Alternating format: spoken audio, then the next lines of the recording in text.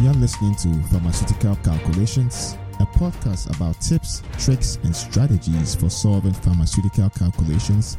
This episode was originally broadcast on our YouTube channel, youtube.com/pharmaceutical calculations easy. I'm going to show you how to solve 5 osmolarity calculations questions. So the questions in this video are from our NAPLES calculations question bank. This question bank is the largest pharmaceutical calculations question bank on the planet. Now, if you'd like to check it out, I'm going to put a link to it in the description.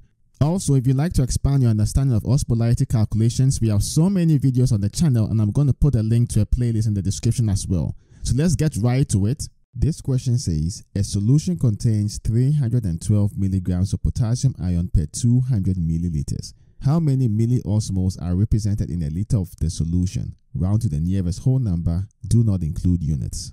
So in this question, the goal is to calculate the milliosmoles present in 1 liter of the solution. Now, this is another way to say you need to calculate the osmolarity of the solution. And so the way we want to approach this question is actually to use the osmolarity equation. And the equation states that milliosmoles per liter is equal to the concentration of the substance in grams per liter divided by the molecular weight times the number of species times 1,000. Now, the concentration of the substance is always in grams per liter. That's important. So we're going to start off with that. And we're going to make use of the information in the question, which states that we have 312 milligrams of potassium ion per 200 milliliters. We're going to scale that up from 200 milliliters to the amount in 1,000 milliliters, which is essentially a liter. So we're going to say 312 milligrams. We want to convert that to grams. And so we're going to multiply this by the conversion factor that 1,000 milligrams is actually equal to 1 gram. The milligrams cancel out, and this is going to be equal to 0.312 grams. So that implies that you have 0.312 grams of potassium ion in 200 milliliters of the solution. We want to determine the amount in grams that is present in a liter. Now, a liter is 1,000 milliliters. So we go ahead and solve for x, which is the unknown. That would imply that x is going to be equal to 0.312 grams times 1,000 milliliters divided by 200 milliliters. The milliliters cancel out, and that's going to be equal to 1.56 grams. So you're going to have 1.56 grams of the potassium ion in 1,000 milliliters or in a liter of solution.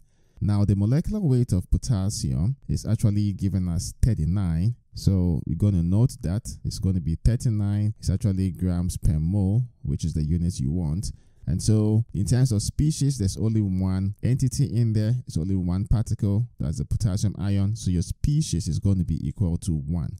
So the number of species is going to be equal to 1. So we can now substitute all this information into the equation here. And that would imply that your milliosmoles per liter is going to be equal to the 1.56 divided by the 39, which is the molecular weight, times the number of species, which is 1, times 1,000. And that's going to be equal to 40. Now, the question says round to the nearest whole number. Do not include units. 40 is already a whole number. We did not include the units here. So the answer is going to be equal to 40.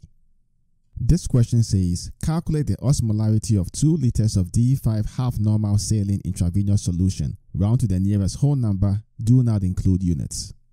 So in this question, the objective is to determine the osmolarity of the D5 half normal saline solution. And so the way we want to proceed is to start off with the osmolarity calculations equation. And the equation states that milliosmoles per liter is equal to concentration of substance in grams per liter divided by the molecular weight times number of species times 1,000. Now, it's important to know that in this preparation, you have 2 components. You have dextrose, which is 5% concentration, and then you have a half normal saline. So we are going to use this equation twice. One time for the dextrose 5% and the other time for the half normal saline. And because osmolarity is a colligative property, we're going to add those osmolarities at the end. So we're going to start off with the dextrose 5%. And what we want to do is to basically determine the amount that goes in the numerator here.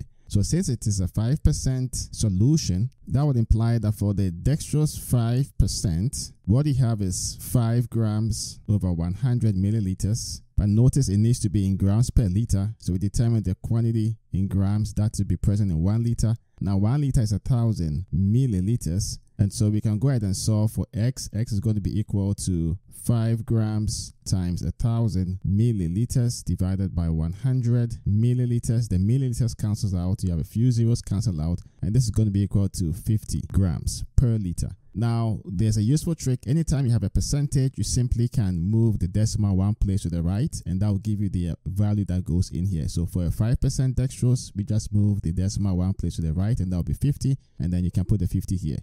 But then if you want to go through the entire process, this is how you want to do it. Now, the next thing that we actually need is the molecular weight. So the molecular weight of dextrose is actually equal to 180 grams per mole. And the other piece of information we need is the number of species. Now, because dextrose is a non-electrolyte, it doesn't dissociate. And so the number of species here, also known as the number of particles, is going to be equal to 1.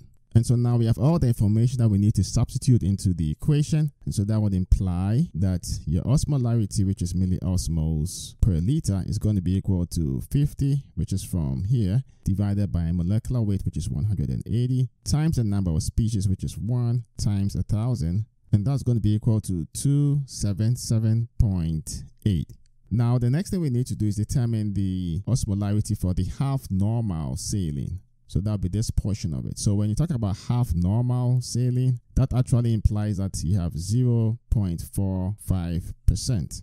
So when you have 0.45%, then that would imply that you have 0.45 grams of sodium chloride in 100 milliliters of solution. We want to determine the number of grams that is present in a liter. Now a liter is 1,000 milliliters. And so here, Y is going to be equal to 0.45 grams times 1,000 milliliters divided by 100 milliliters. The milliliters cancel out. The zeros also cancel out. And now you have 4.5 grams in a liter. So you could go through this entire process, or if you want a nifty trick, once again, you simply will move the decimal one place to the right, and that will be, instead of 0.45, now you have 4.5 grams in a liter. So we know the concentration or the value that goes in the numerator here.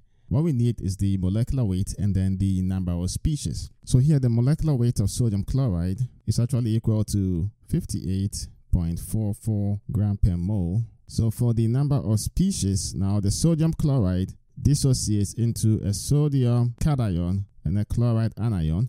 So you have one cation, one anion, and so your number of species is going to be equal to 2. So now we can substitute all these values into the original equation. That would imply that your milliosmoles per liter is equal to 4.5, which is from here, divided by the molecular weight, which is 58.44, times the number of species, which is 2, times 1,000, and that's going to be equal to 154. And so now the total osmolarity is going to be equal to the osmolarity we calculated from the dextrose 5%, which was the 277.8, and the osmolarity that we calculated for the half normal saline, which is 154. So we are going to have 277.8 plus 154, and that's going to be equal to 431.8. Now the question says round to the nearest whole number, do not include units, and so the answer is going to be equal to 432. This question says a solution of sodium chloride contains 39 milliequivalents per liter. Calculate its osmolar strength in terms of milliosmoles per liter. Assume complete dissociation. Round to the nearest whole number, do not include units.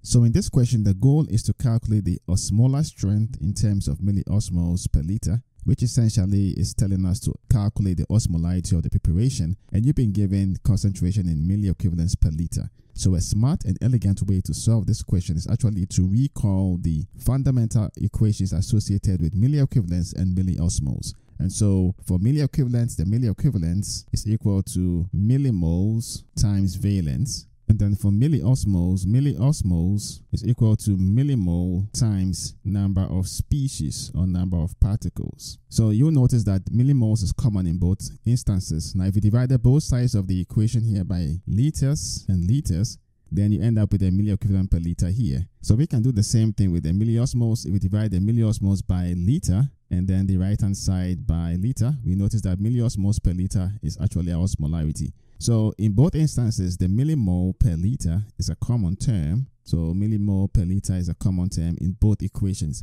So what we can do is, since we have milliequivalents per liter, what we want to do is actually make the millimoles per liter here the subject of the equation. That would imply that you have millimole per liter being equal to milliequivalents per liter divided by valence. Now, this is significant because we can actually substitute this equation right here into this one. So wherever we see millimole per liter, we're going to put this right-hand side of the equation, and then that will give us a derivative of the actual equation. So let's make things a little bit simpler by actually naming the equation. So this is equation 1, equation 2, and equation 3.